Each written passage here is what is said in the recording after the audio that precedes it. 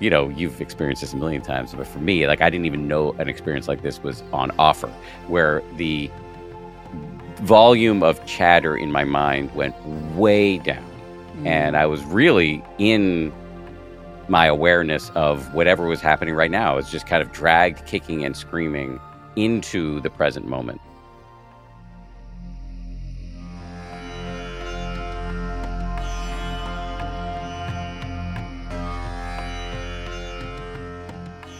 Hello and welcome to the Metta Hour podcast with Sharon Salzberg. I'm Lily Cushman and I produce this podcast. Today we're coming to you with episode 234, a conversation with the wonderful Dan Harris. Dan is someone you may know from his 10% Happier podcast or his book by the same name. Sharon's appeared on his podcast a number of times, along with so many incredible different Dharma teachers, celebrities, just a whole plethora of different personalities. And Dan's a great interviewer, so it was fun to have him on the podcast being interviewed instead of being the one asking the questions.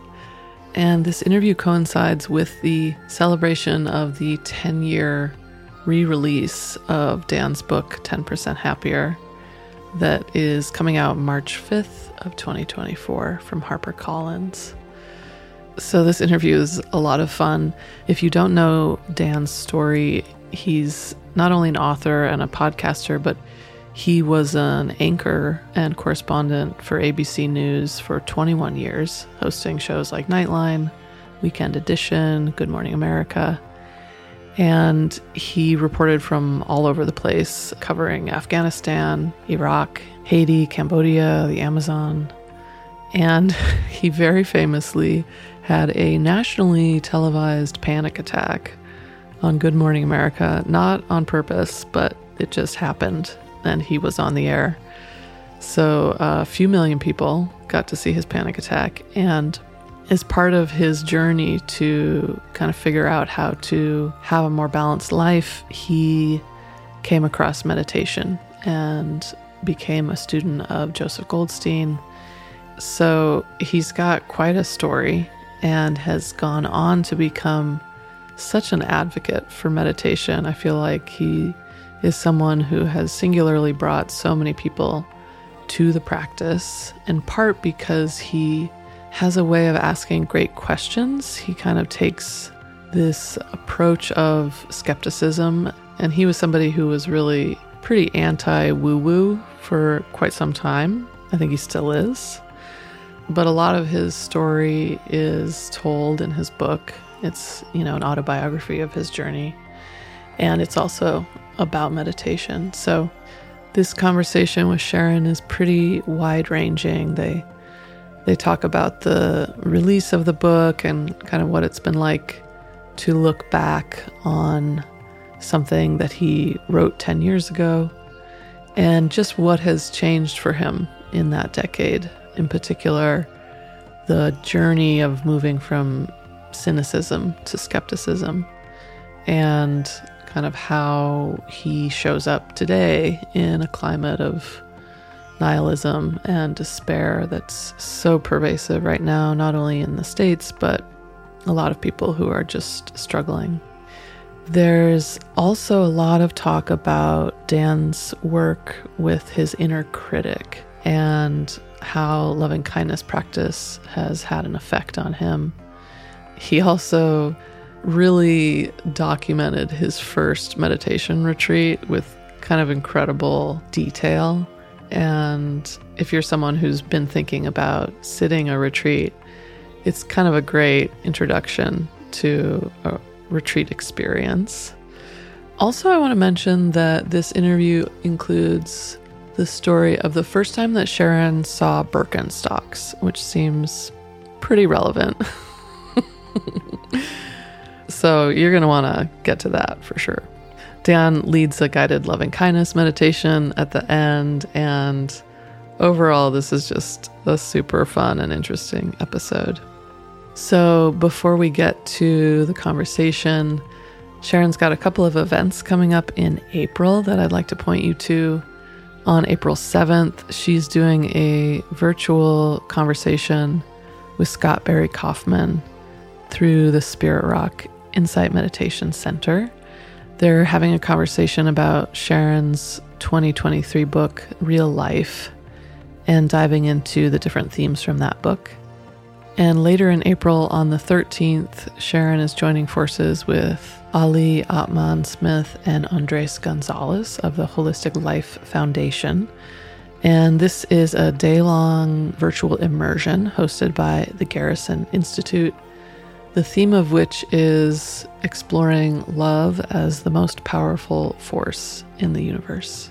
And there are some scholarships available for that. So you can go to Sharon's website for details on those and more. So let's get to today's conversation. Dan Harris and Sharon Salzberg.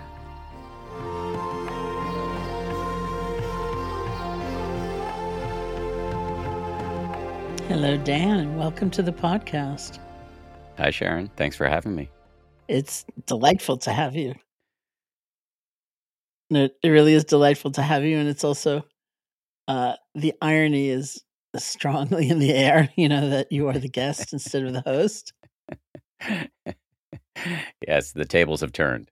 The tables have turned. And you are such a fantastic interviewer, so I'll do my best. Well, thank you for saying that, and I will. First of all, I know you'll do great, and I am not going to be judging you. Whoa!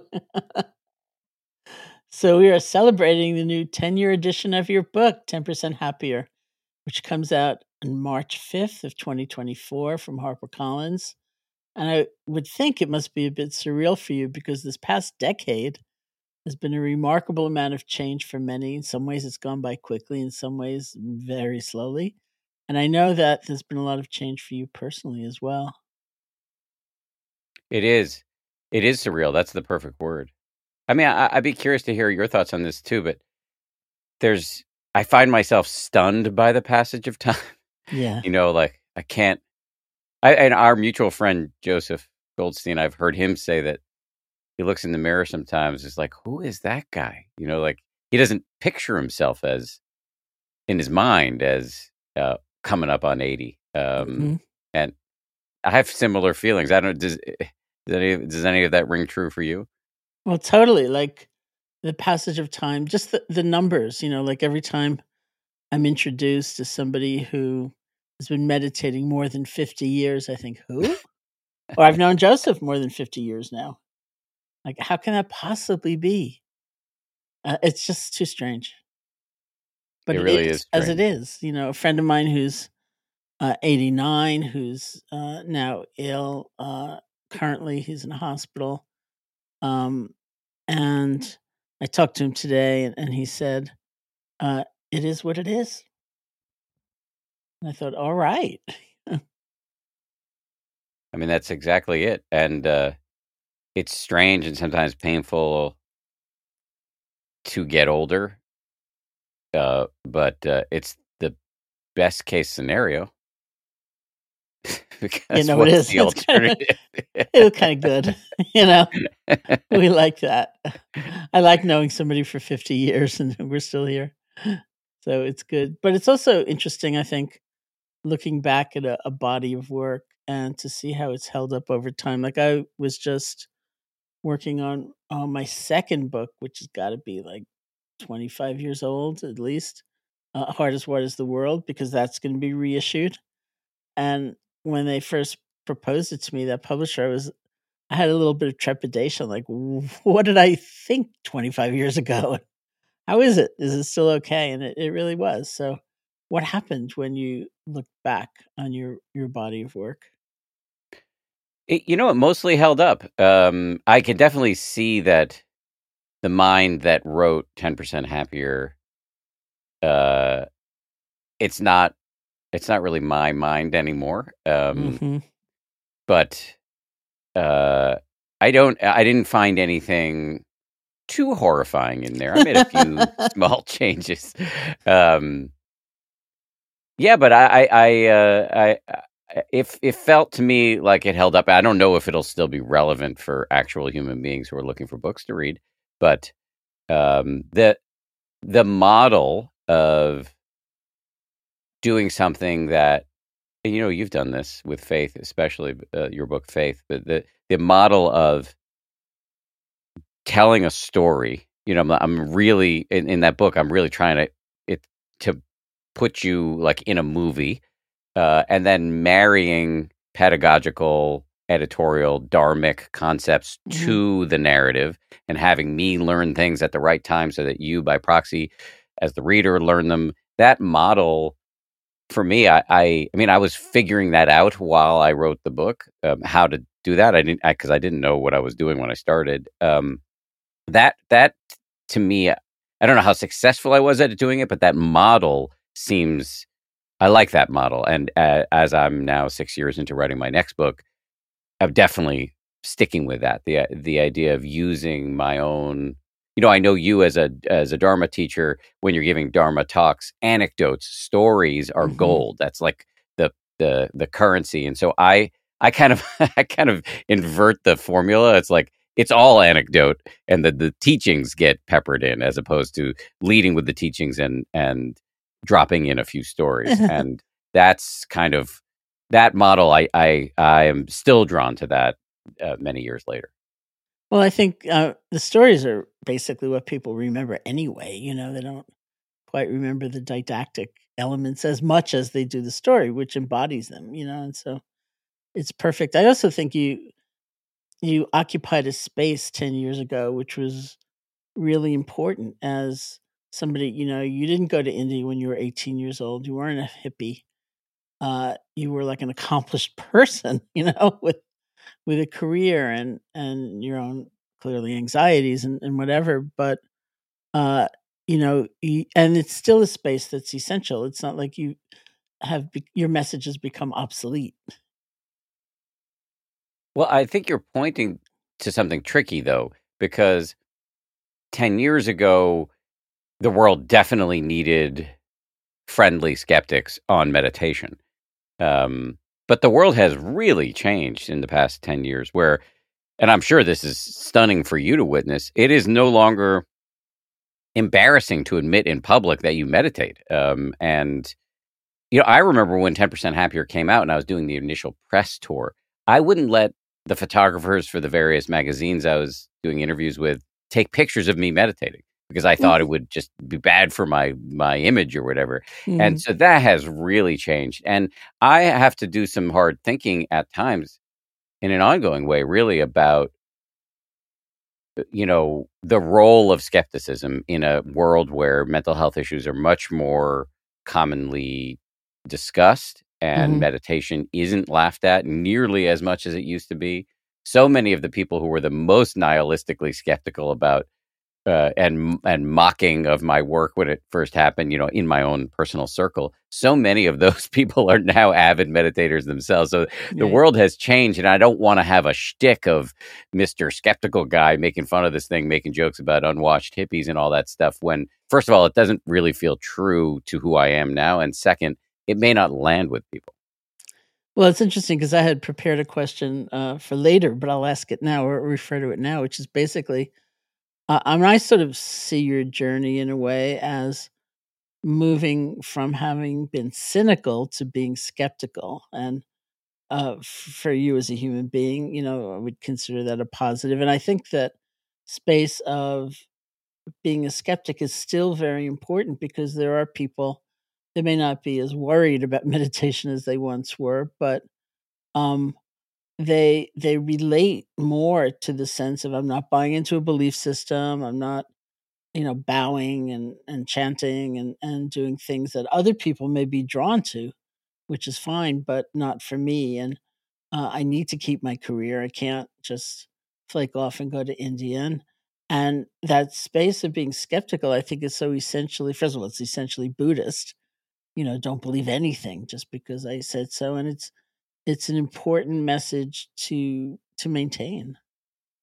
But I think I appreciate that, and I think you nailed it. It's the line between cynicism and skepticism, Mhm. and I've been on the wrong side of that many times, and Mhm. that is, I just think that's a dynamic tension that I have to manage personally. And it's like in the Dharma, you as a teacher and many others will talk about how insidious doubt is Mhm. in your practice. If you're just stuck in a spiral of, am I doing it right? Am I doing it right? How's that other guy doing? Am I doing as well as he is? Like that kind of thing can be quicksand. However, there is a healthy doubt or skepticism, which is, you know, right back to the words of the Buddha, ehipassiko, come see for yourself. Mhm. Don't take what I say on faith. Check it out in the laboratory of your own mind. And so I'm constantly playing with that. And I think that's where I am internally. But sometimes if I'm feeling glib or trying to get a laugh or whatever, some of my points of vulnerability, I can get on the wrong side. Mhm. Well, it's also, I think, an important space to be embodying and expressing because the next step after cynicism is just nihilism, and we see so Yeah. much despair going around. And so having people kind of almost reassured, like you can doubt in the right way, you can Yes. insist on seeing the truth for Yes. yourself, and that's good.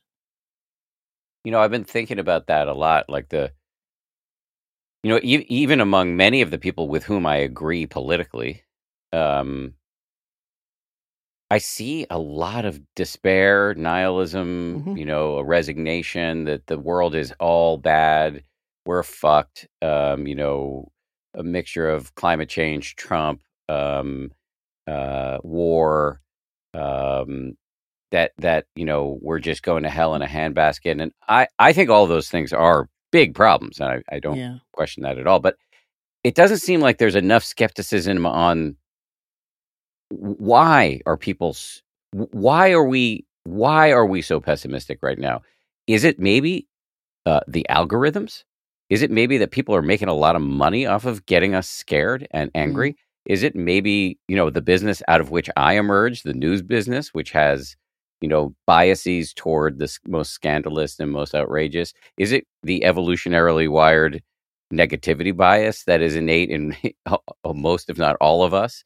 Um, let's be health in a healthy way, skeptical about that, because I think the nihilism that is abroad in our culture right now, the resignation, the writing off of the species, is actually making us less effective in working on these big problems that most of us agree need to be tackled. I don't know if any of that is relevant with where you're trying to go, but that's just what came up in my mind. Yeah, no, I think it's great. And it's really fascinating to think about the potential role of meditation, or we would say the actual role of meditation in terms of each of our life experiences in forging a different sense of connection and meaning, which I always thought was kind of weird. Like meditation can look like the most solitary activity in the universe. Like maybe you do it all alone, maybe you do it with your eyes closed, but somehow in that process of discovery, one of the things we discover is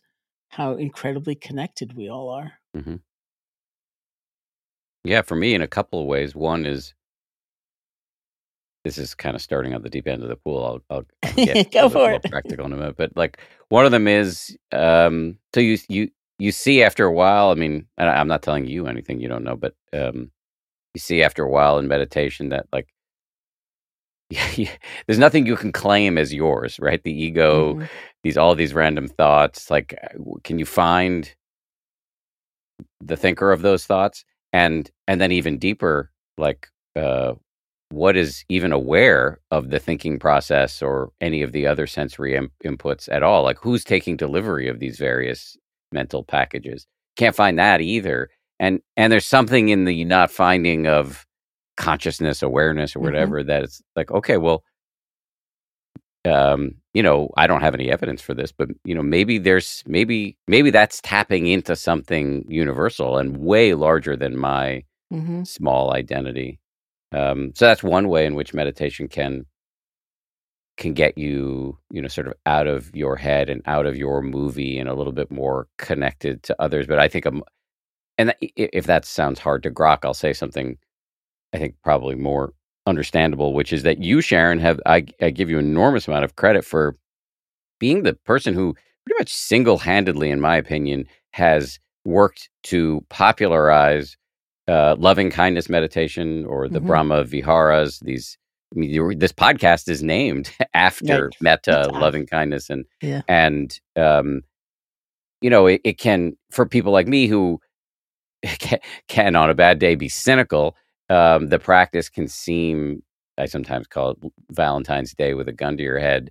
It can seem a little sappy or saccharine, but there's just a ton of data to suggest that this practice can, make you happier, healthier. It can change your behavior. It can, as you often point out, Sharon, it can, and this is so amazing, like improve your peripheral vision. Yes, isn't that great?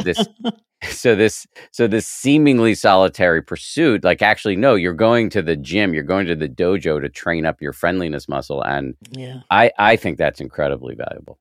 Yeah. Well, we're going to talk much more about Metta in a minute. So back to your book. Originally, you wanted to call the book by a different title, which speaks a lot to the work you've done with your inner critic. So what did you want to call it?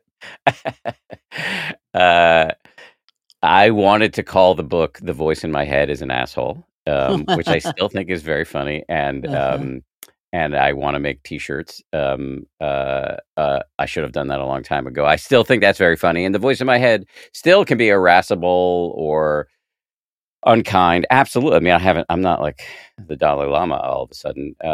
And I have, in large measure, through under your tutelage, learned a bunch of skills for having a different kind of inner weather, and that has been very meaningful to me. The practice of metta. One of the categories of beings to whom we send the loving kindness or metta phrases, may you be happy, safe, healthy, live with ease.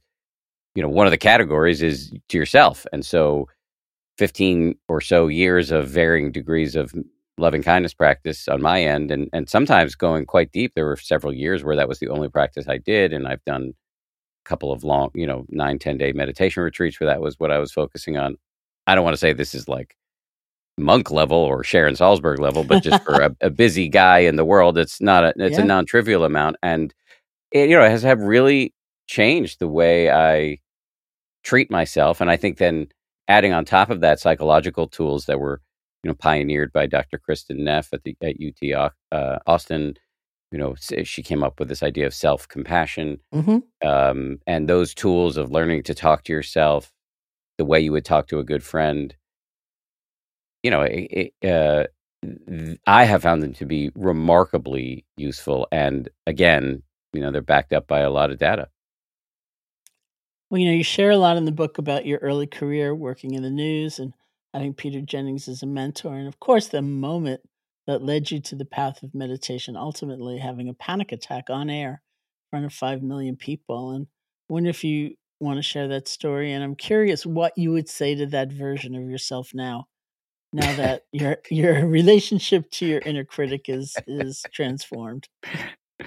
I was just gonna say, like, all those stories of the Buddha and past lives, the Jataka tales or whatever. I don't think there's any Dharma path that I've seen in any of the scriptures that starts with a coke-fueled panic attack on national television. So this is an unusual Dharma path. But yeah, that's what happened. I was working at ABC News. This was in 2004. I had spent a lot of time in war zones as a very ambitious and idealistic young reporter.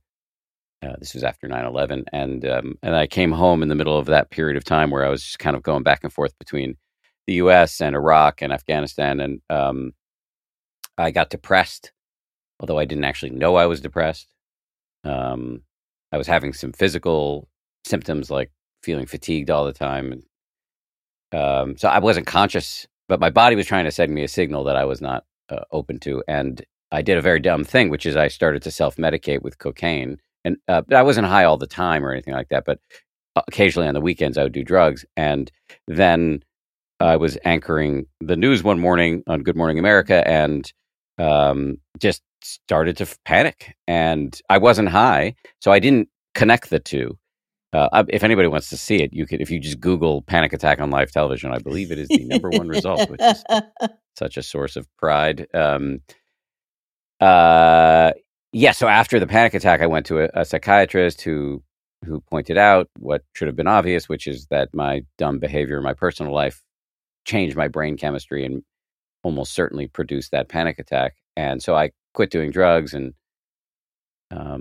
started doing therapy. And eventually that is kind of what led me to meditation. And what would I say to that guy now? I mean, I would talk to myself the way my shrink talked to me, which was tough and firm, like you can't do drugs anymore, and that's what caused the panic attack. And like, you're good. Like we will figure this out together, and you're not going to lose your career. You're not like an irredeemable moron. A little bit of a moron, but not irredeemable. And and I mean, I try to model that now. Like, how would my psychiatrist or how would my dad, if he were, still healthy, talk to me? Mhm. And that's, I don't always remember to do it, and certainly not like sometimes it's not my first go-to. But after some period of time, I'll remember, and it's just super helpful. Well, it's so interesting too. First of all, I've seen the clip, of course, many times, and one of the things that's so impressive is how your colleagues are so smooth and Hmm. professional. It's like you're sweating, and you know what you're doing, and not having an easy time. And then they're just like, "Thanks, Dan." When you said over to you, whoever it was, and they said, "Thanks, Dan," and it was not like you're looking a little weird, or are you okay? Like, Yeah, those the anchors of the show at that time were Diane Sawyer and Charlie Gibson, and Diane looks a little, because I've seen the video so many Yeah. times, she looks a little concerned, and then Charlie actually Charlie like then tosses it over to the weatherman Tony Perkins, and then he bolts out of his chair and runs over to me to see what was wrong. Oh, yeah. Yeah, and so I mean, I lied to everybody and said I didn't know what had happened, but I did know what had happened. I knew I'd had a panic Yeah. attack, but I was terrified.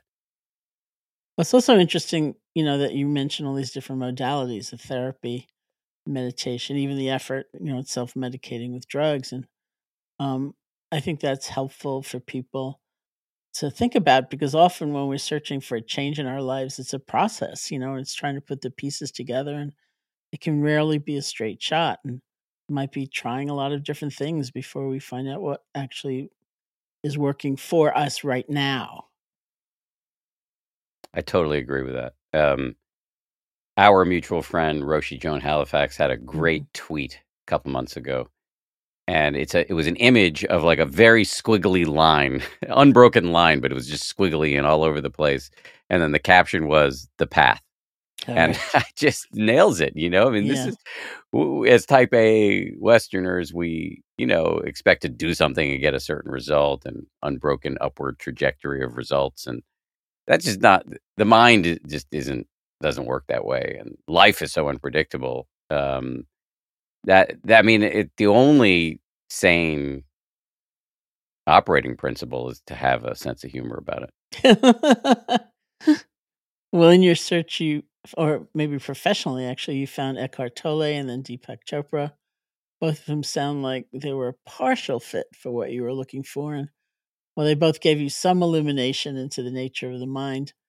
Neither for you really provided the practical teaching on how to, which I appreciate a lot, because that's why I went off to India at the age of 18, because I heard about the Buddhist philosophy. I really considered it. I was going to college in Buffalo, New York. I looked around Buffalo, did not see it anywhere. I wanted to know, how do I do it? How do I actually make it real? And so I ended up going to India.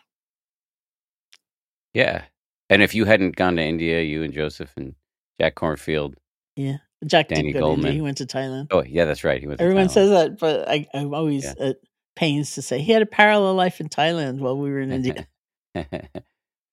I should have said, well, if you didn't go to Asia, you That's right. and all those other young New York Jewish kids, if you Uh-huh. hadn't done that, I mean, that's the karmic cause. Those are the causes and conditions for me getting into this. Like I don't think, given the biases that were in my head when I first started getting interested in meditation, etc. I don't know that I would have been able to take it in from an Asian monastic. Mhm.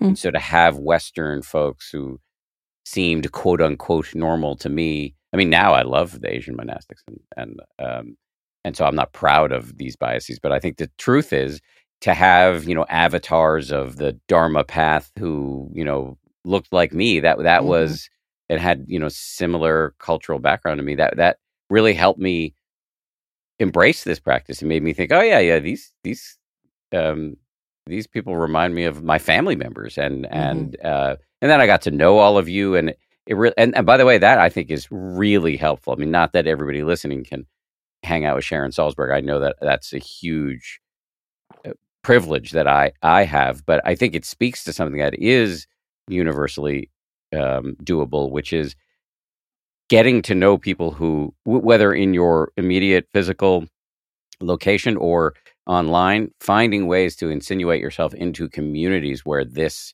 Mhm. stuff is taken seriously and where meditation and the precepts and practices of Buddhism or whatever tradition you're interested in are taken seriously and done in a.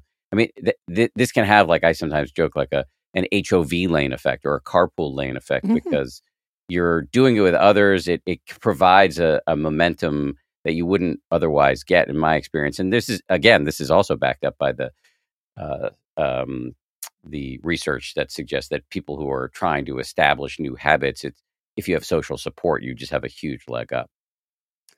And there's kind of the mystery of these connections. Like I was just reading your newsletter this morning, which I highly encourage everyone to subscribe to.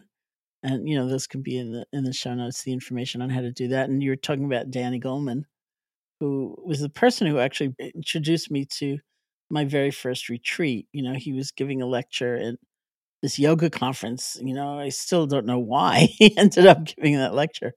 He was a graduate student at the time studying psychology and studying meditation. He was in India, and there was this international hatha yoga conference happening in New Delhi, and I was wandering around with some friends looking for a teacher, and I ended up there. And it was this, truly terrible event where the low point was these yogis and swamis up on the stage pushing and shoving against each other to be the first to grab the mic and speak. And it was just like, I saw no hope in sight. But then I went to this lecture, and there was Danny, and he said at the end that he was on his way to this town called Bodh Gaya to do this intensive 10-day immersion retreat, which was a very practical experience in how to meditate. And I thought, that's it. And it was it.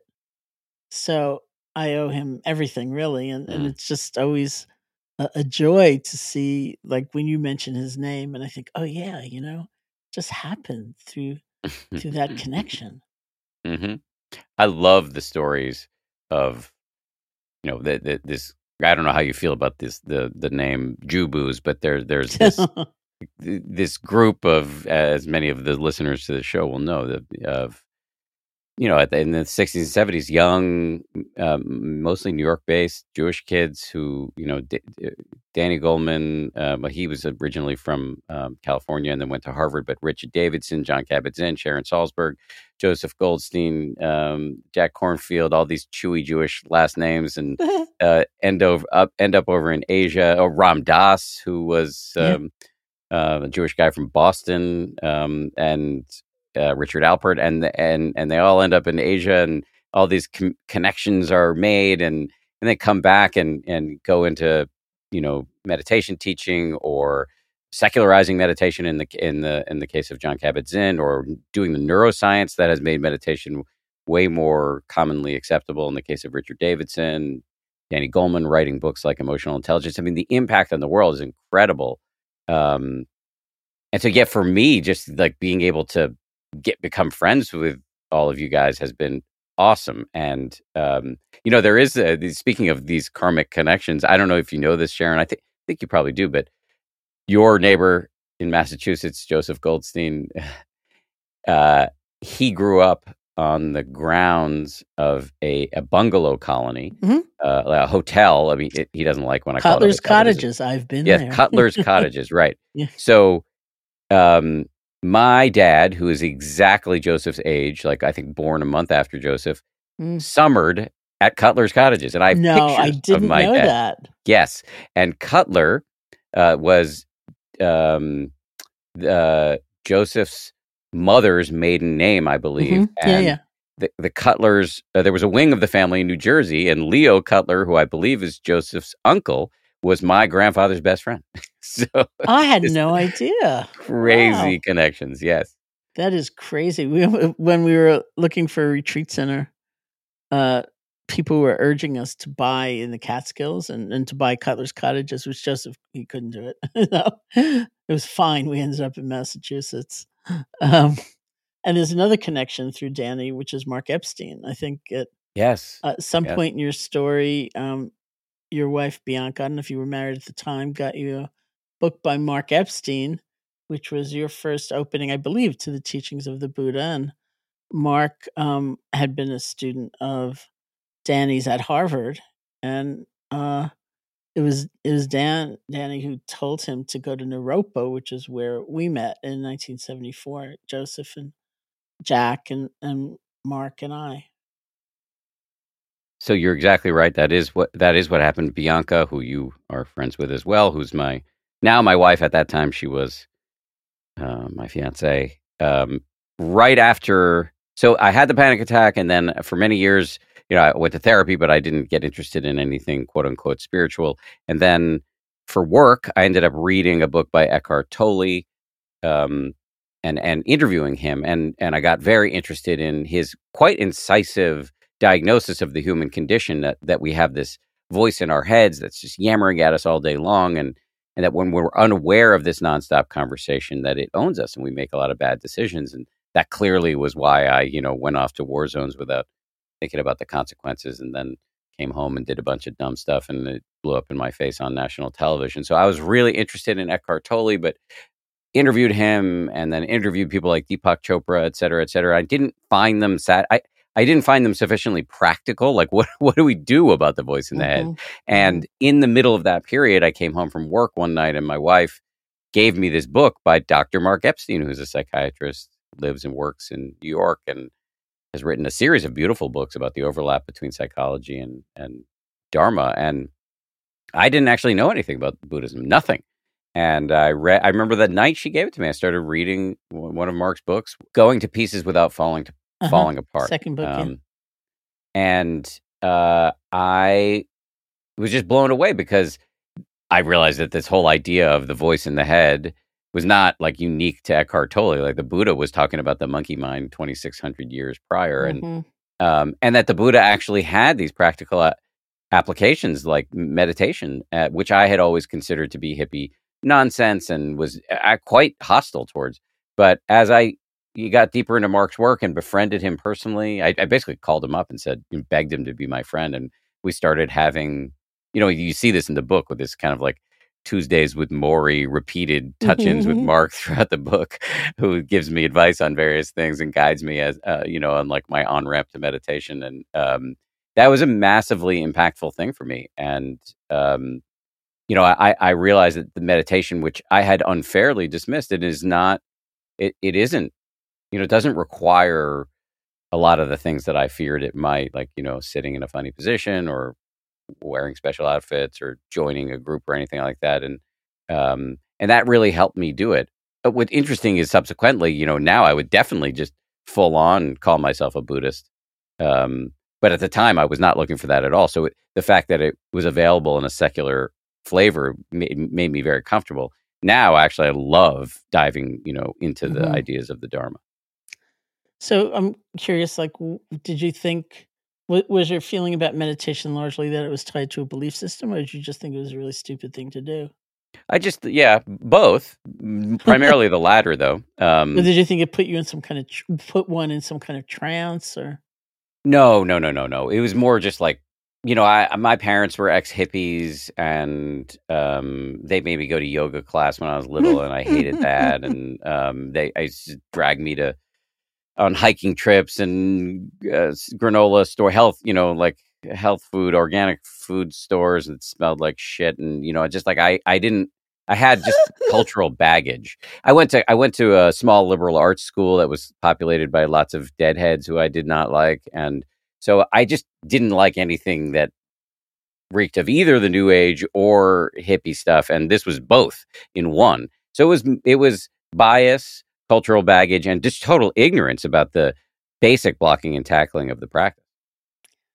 I just got such a big hit of your being the next generation after mine. It's so funny. It's like, because I don't remember the first time I ever saw granola, but I'm sure it was very exciting. I remember the first time I ever saw Birkenstocks. It was really exciting. It was 1974, and Joseph had a pair at Naropa Institute. It was like, wow, look at those. We're like, that's very funny. The pushback.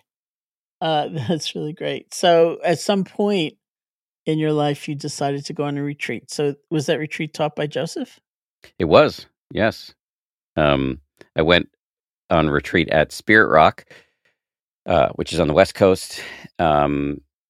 The kind of, for people who don't know, I'm sure this audience will know, but this kind of sister center to Insight Meditation Society, which was co-founded by Sharon in the 70s, and is, in my opinion, one of the greatest gifts to the world. But I guess Joseph, I wanted to go on a retreat with Joseph because that's who Mark recommended. Yeah. And also our mutual friend, Sam Harris, was friends with, and I knew Sam from the journalism world because he was quite a prominent atheist. So I'd interviewed him a bunch of times.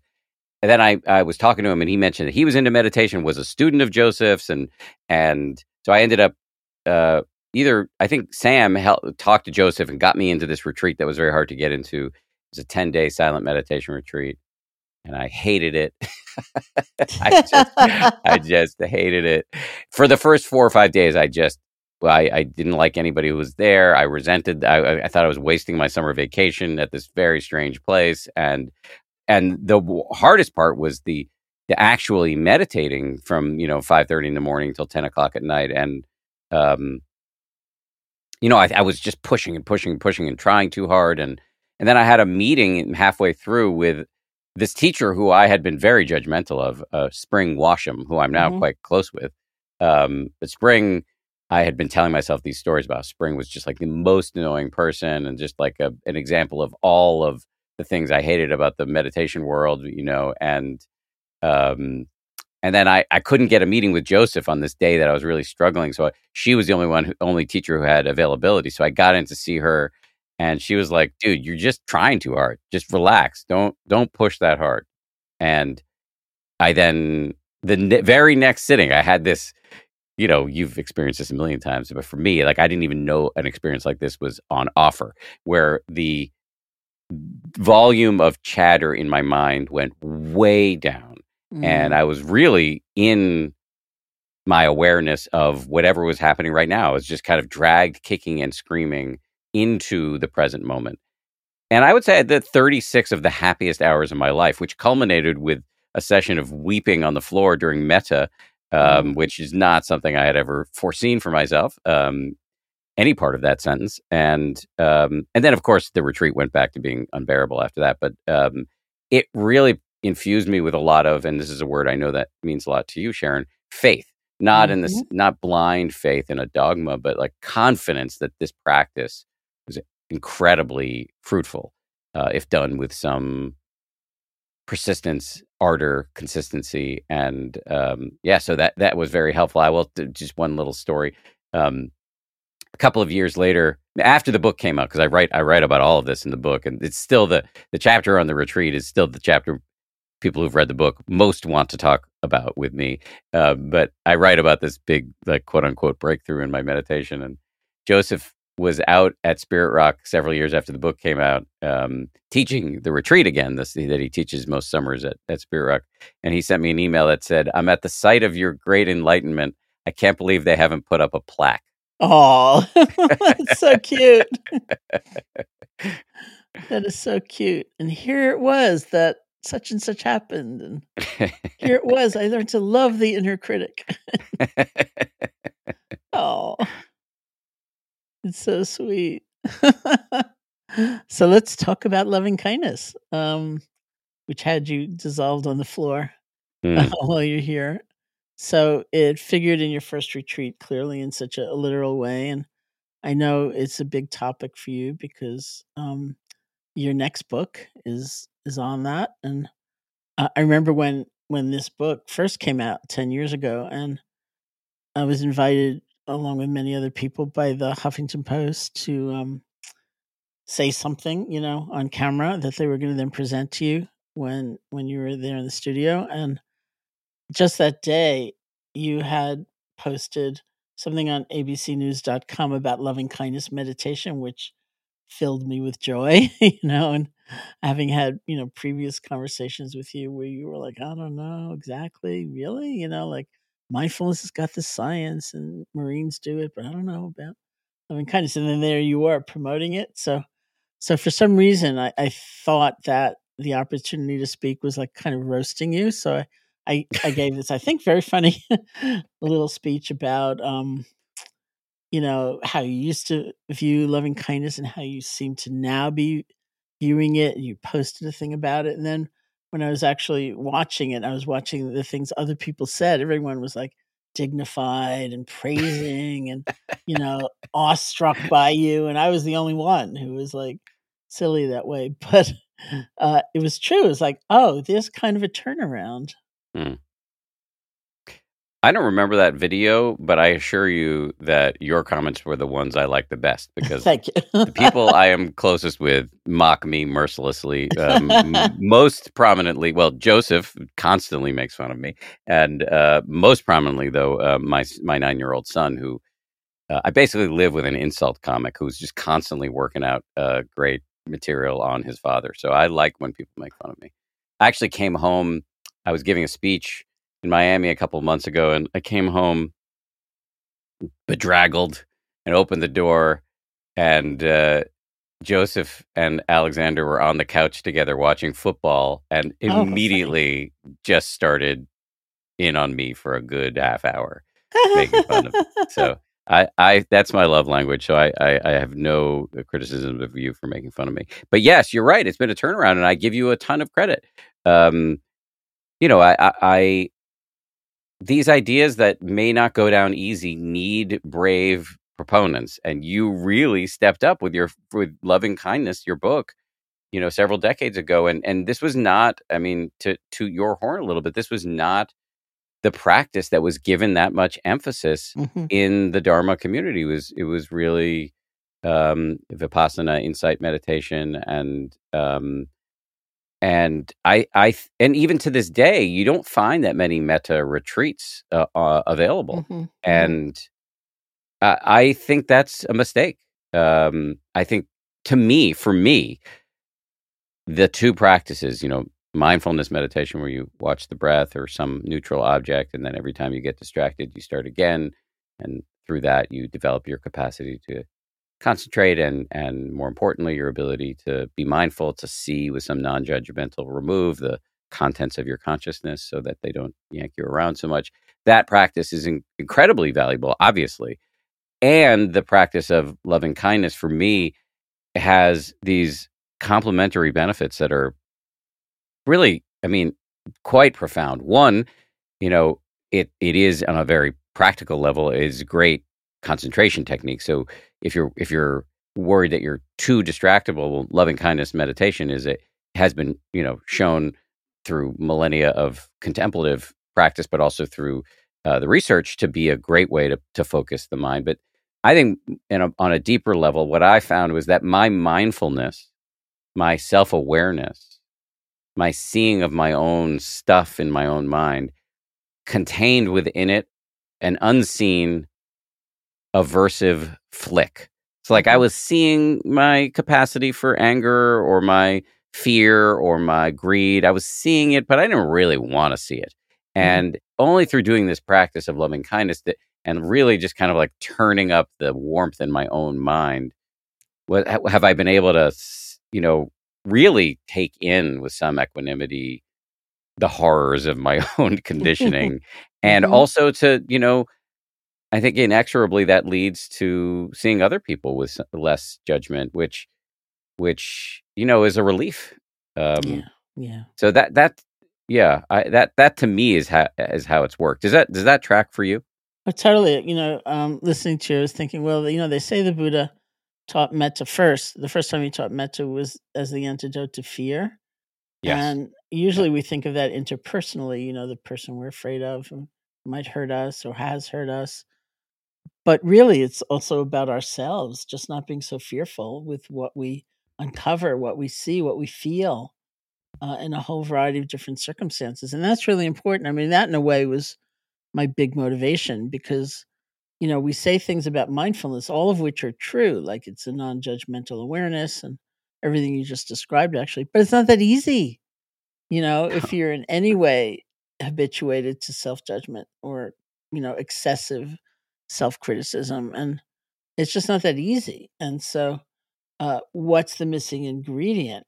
It's some degree of self compassion or metta, including for oneself, and it just makes a world of difference. And so, it's true. When I first started teaching metta in the U.S., which was 1985, the year I got back from Burma, having done the 3 month period of it, and it was, I was criticized. It was criticized, that's just a feel good practice. You're never going to see emptiness that way. And uh, later on, it took me a while, but I realized, oh, there was a lot of, gendered messaging. And Yes. there was like saying that's a Yes. girly practice, Yes. like Yes. that's not the real thing. And so I have been really um, happy, uh, to see through the years how it's taken much more of a role and been much more honored. And uh, people of all Buddhist traditions certainly have mentioned, like, oh yeah, we always had it in the rhetoric, we always had it in the chanting, we always had it in kind of the context, but there was not necessarily the practice day to day, moment to moment. How are you in this moment with this experience you're feeling, and can you generate some loving kindness even for your inner critic, which does not mean giving in. Right. So Yes. Yes. I think you're so right about the gendered thing. I mean, I'll just in my own mind, yeah. it's hard for me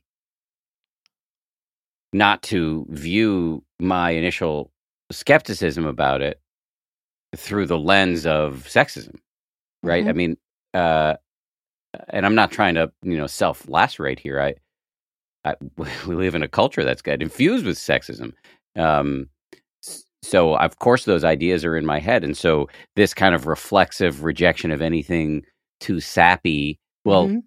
you know, th- I think at least for me that there was and has been sexism infused into that, and so I can't. I have to imagine that I'm not alone on that. And then the other thing you said is about the Buddha designing this practice as an antidote to fear. I've heard stories probably from you about the it being terrifying to to meditate by yourself in the forest Hmm. and Hmm. in the Indian subcontinent 2,600 years ago, and this was a great practice for calming the mind, and in an era when, from the data I've seen, we are at unprecedented levels of anxiety. Hmm. And also, and I think this is like comorbid, the unprecedented levels of polarization and mistrust, and so we're afraid of the world, we're afraid of each other, and I don't know of a non cheesy way to say this, but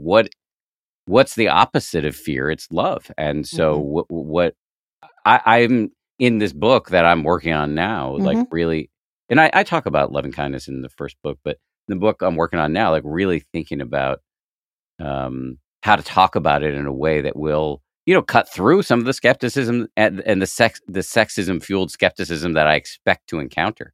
And Hmm. so, how can I, as a guy, how can I use my privilege as a white man who, will be listened to more easily to get these messages out to people who otherwise might not listen.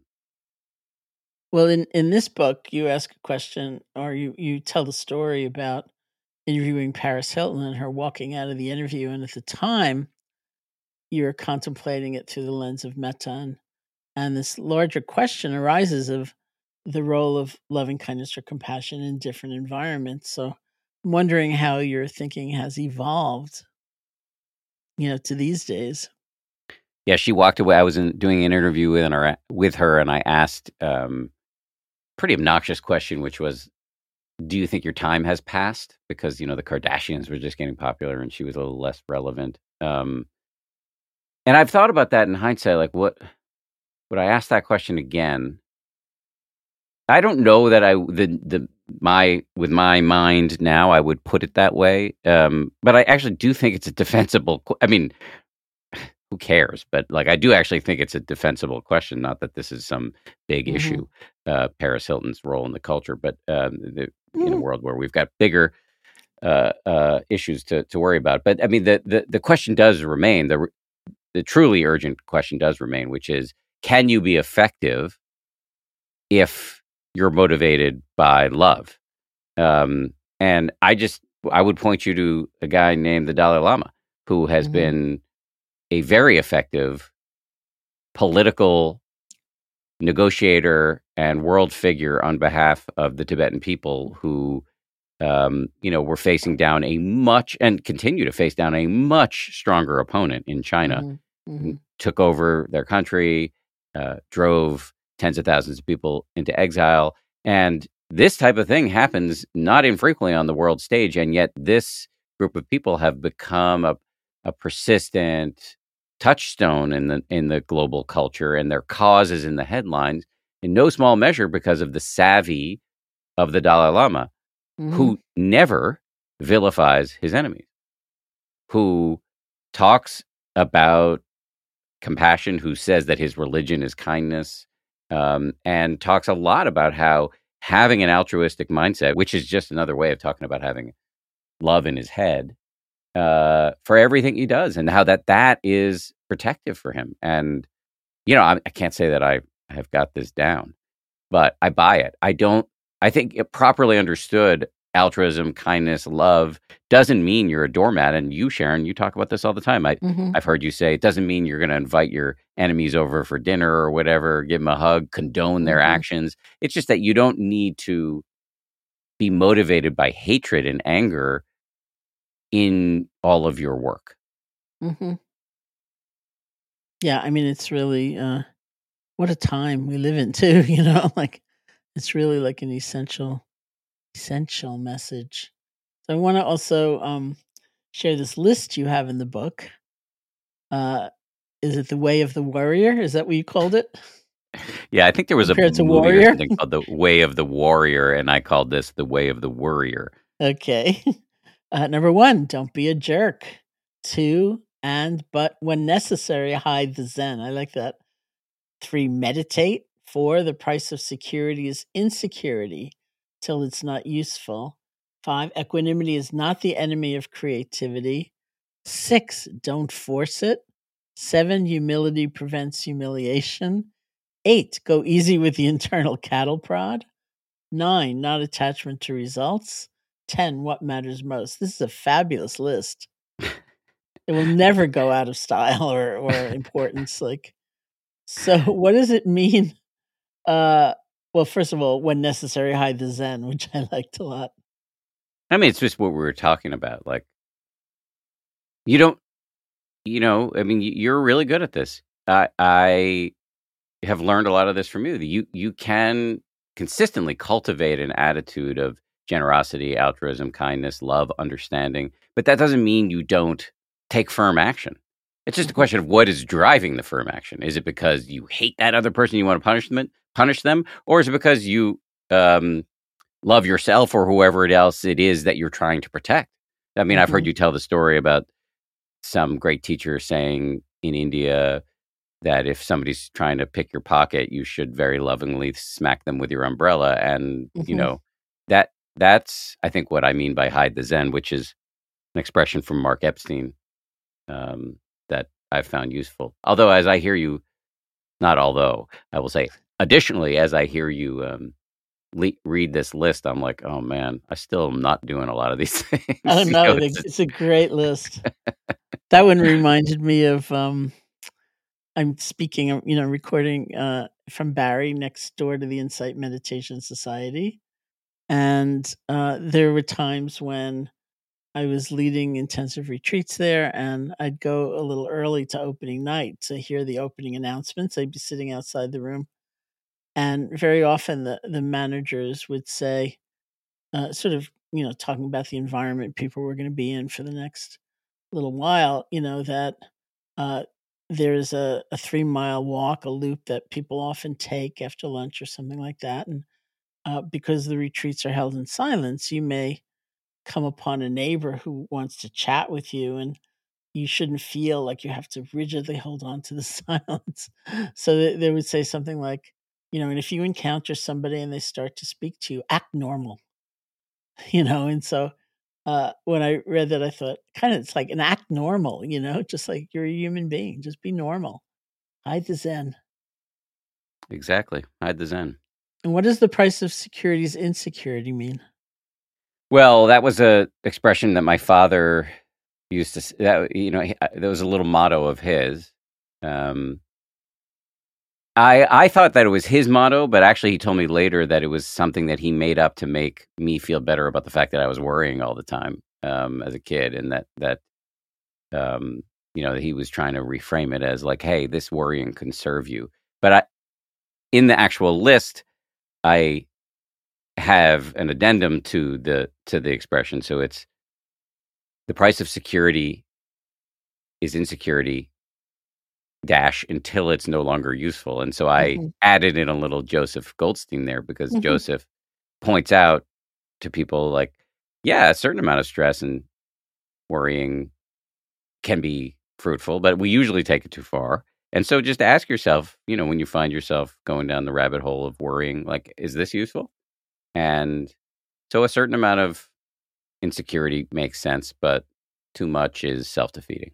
Hmm. It's great. It makes me want to reread the book because it's a wonderful list. So just before I ask you to lead us in a meditation, I want to talk about social media a little bit and also urge people to follow you on various outlets because it's a lot of fun. And on social media, you shared a beautiful clip of your son teaching loving kindness to his class. So I was very curious about what you had taught him and when and how he picked it up, and now he's like teaching like a colleague of mine. I mean, it's so cool because we go back to this whole gendered thing. My son is very, what do the kids say now? Heteronormative. He's like he's very jockey, you know, football obsessed little Mm. boy. Um, and yet he's totally comfortable leading loving kindness meditation. I love that. I did nothing. I don't believe. I certainly did not teach him how to teach this or tell him he should do that. That's not. I know that would be a recipe for disaster. I think what happened was. So I started many years ago taking him with me when I went on the road to give speeches. So I would pull him out of school. I still do this. Pull him out of school, and he comes to me, and usually he's not listening to my speech because he's heard it a million times. He's like watching his iPad or something like that. But he's heard it enough times that he kind of knows my shtick, and he's heard me guide people in meditation. So he just picked it up on his own.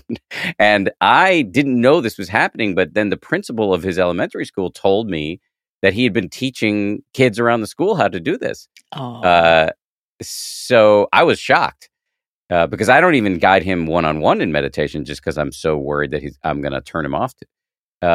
Anyway, the word got over to the high school where they asked him to come and lead the high school kids, Oh. hundreds of them in the gymnasium in guided loving kindness meditation. So I went with him that day and he was super nervous beforehand. But then when they called his name, he just marched up there and let rip. I was very, very proud. Oh, it's so beautiful. I'm very proud too. Like, wow. Well, you're That's really you're great. part of the link in the chain here for sure. Yeah. Yeah. A lot of this begins with you. Well, thank you. May we all keep linking because it's the best thing in life, really. So it has Yes. been wonderful hanging out with you today, and I'm so happy to share you and to share uh, your book and hopefully your next book with our listeners. And just before we finish, I'm wondering if you would lead us in a practice of some kind. Yeah, just to say thank you to you, to Lily, your producer, and for having me on, and to you specifically for just being such an amazing friend and teacher for 15 years now. And I recognize, as I said earlier, how lucky I am to be able to rub elbows with you and with Joseph so frequently. And I'll say, as because you're a little younger than my parents, but um, as my parents have, don't have, they're not as healthy as they used to be, and so they don't play a similar role in my life and as they used to, and they did play a big role in my life, but and they're still they played a big advisory and mentorship role in my life that they no longer really can, and so to have access to you and to Joseph Hmm. is just very meaningful for me. So thank you, really appreciate it.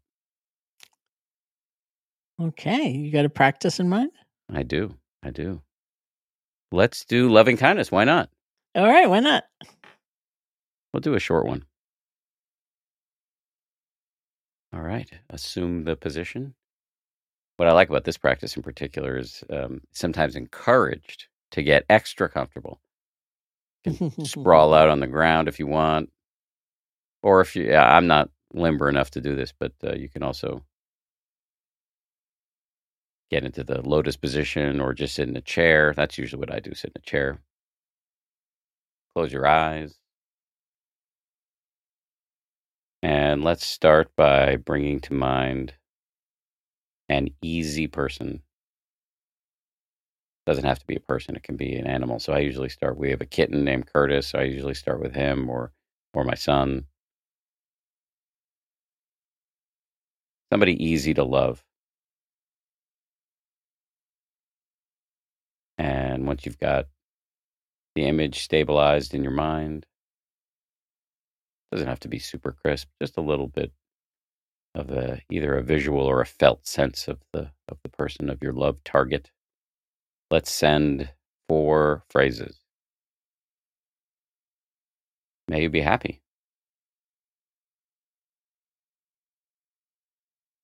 May you be safe. May you be healthy. May you live with ease.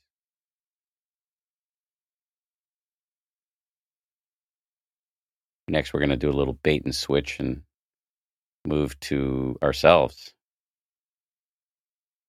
You can bring an image of yourself to mind, maybe as a kid, or you can just feel your body sitting in the chair or lying down. May I be happy.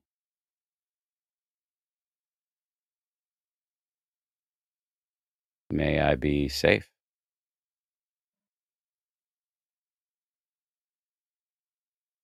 May I be healthy and strong in this body.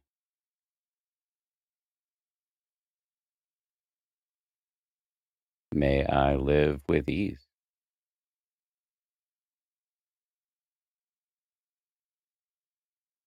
Next category is a mentor or a benefactor. You pick a parent, a teacher. Sharon's a good one. Mm. The Dalai Lama. So somebody in your life, directly or indirectly, who's helped you. And once you have the image or some sort of sense, let's do the phrases. May you be happy.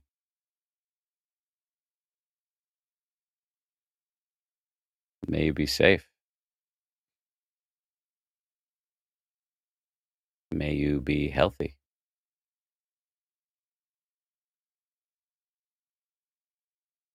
May you live with ease.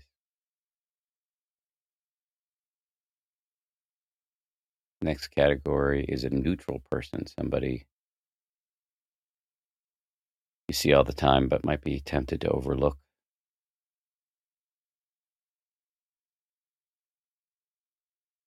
And pick somebody.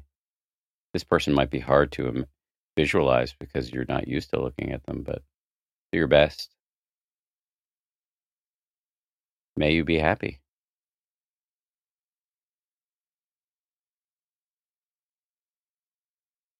May you be safe.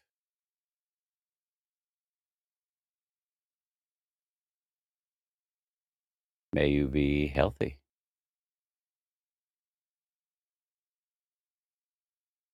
May you live with ease. 2 more categories. Next one is a little tricky. We're going to do a difficult person. As Sharon often recommends, maybe don't start with like the worst. Mildly annoying will do. Mm-hmm.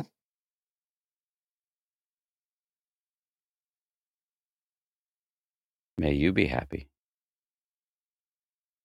And by the way, happiness, wishing them happiness doesn't mean a continuance of their bad behavior. Happy people tend not to behave that poorly. May you be safe. By the way, people who feel safe tend to behave reasonably well as well. May you be healthy.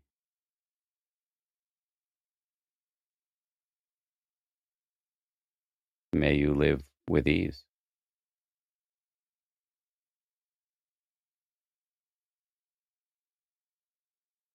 Final category is all beings everywhere. So for this one, I've heard Sharon recommend picturing the planet or getting a kinesthetic sense in your body of, omnidirectional good vibe sending. May we all be happy.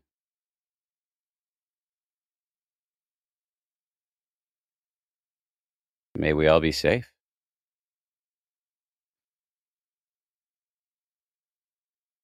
May we all be healthy and strong in our bodies.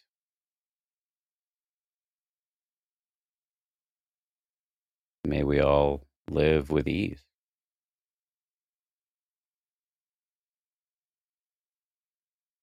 All right, good job. When you're done, you can open your eyes and re-enter consensual reality. There you go. Well, that was lovely. Thank you. And all beings, thank you. You're welcome.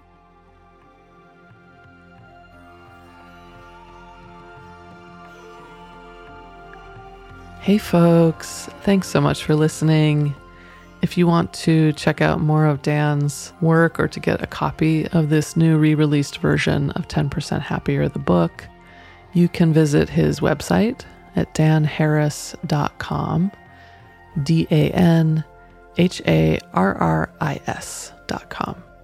I'd also encourage you to check out the 10% Happier app, which Sharon has a number of courses on, and she's also been a guest on Dan's podcast many times. So for all of that, you can head to their website, 10%.com. That's TENPERCENT.com.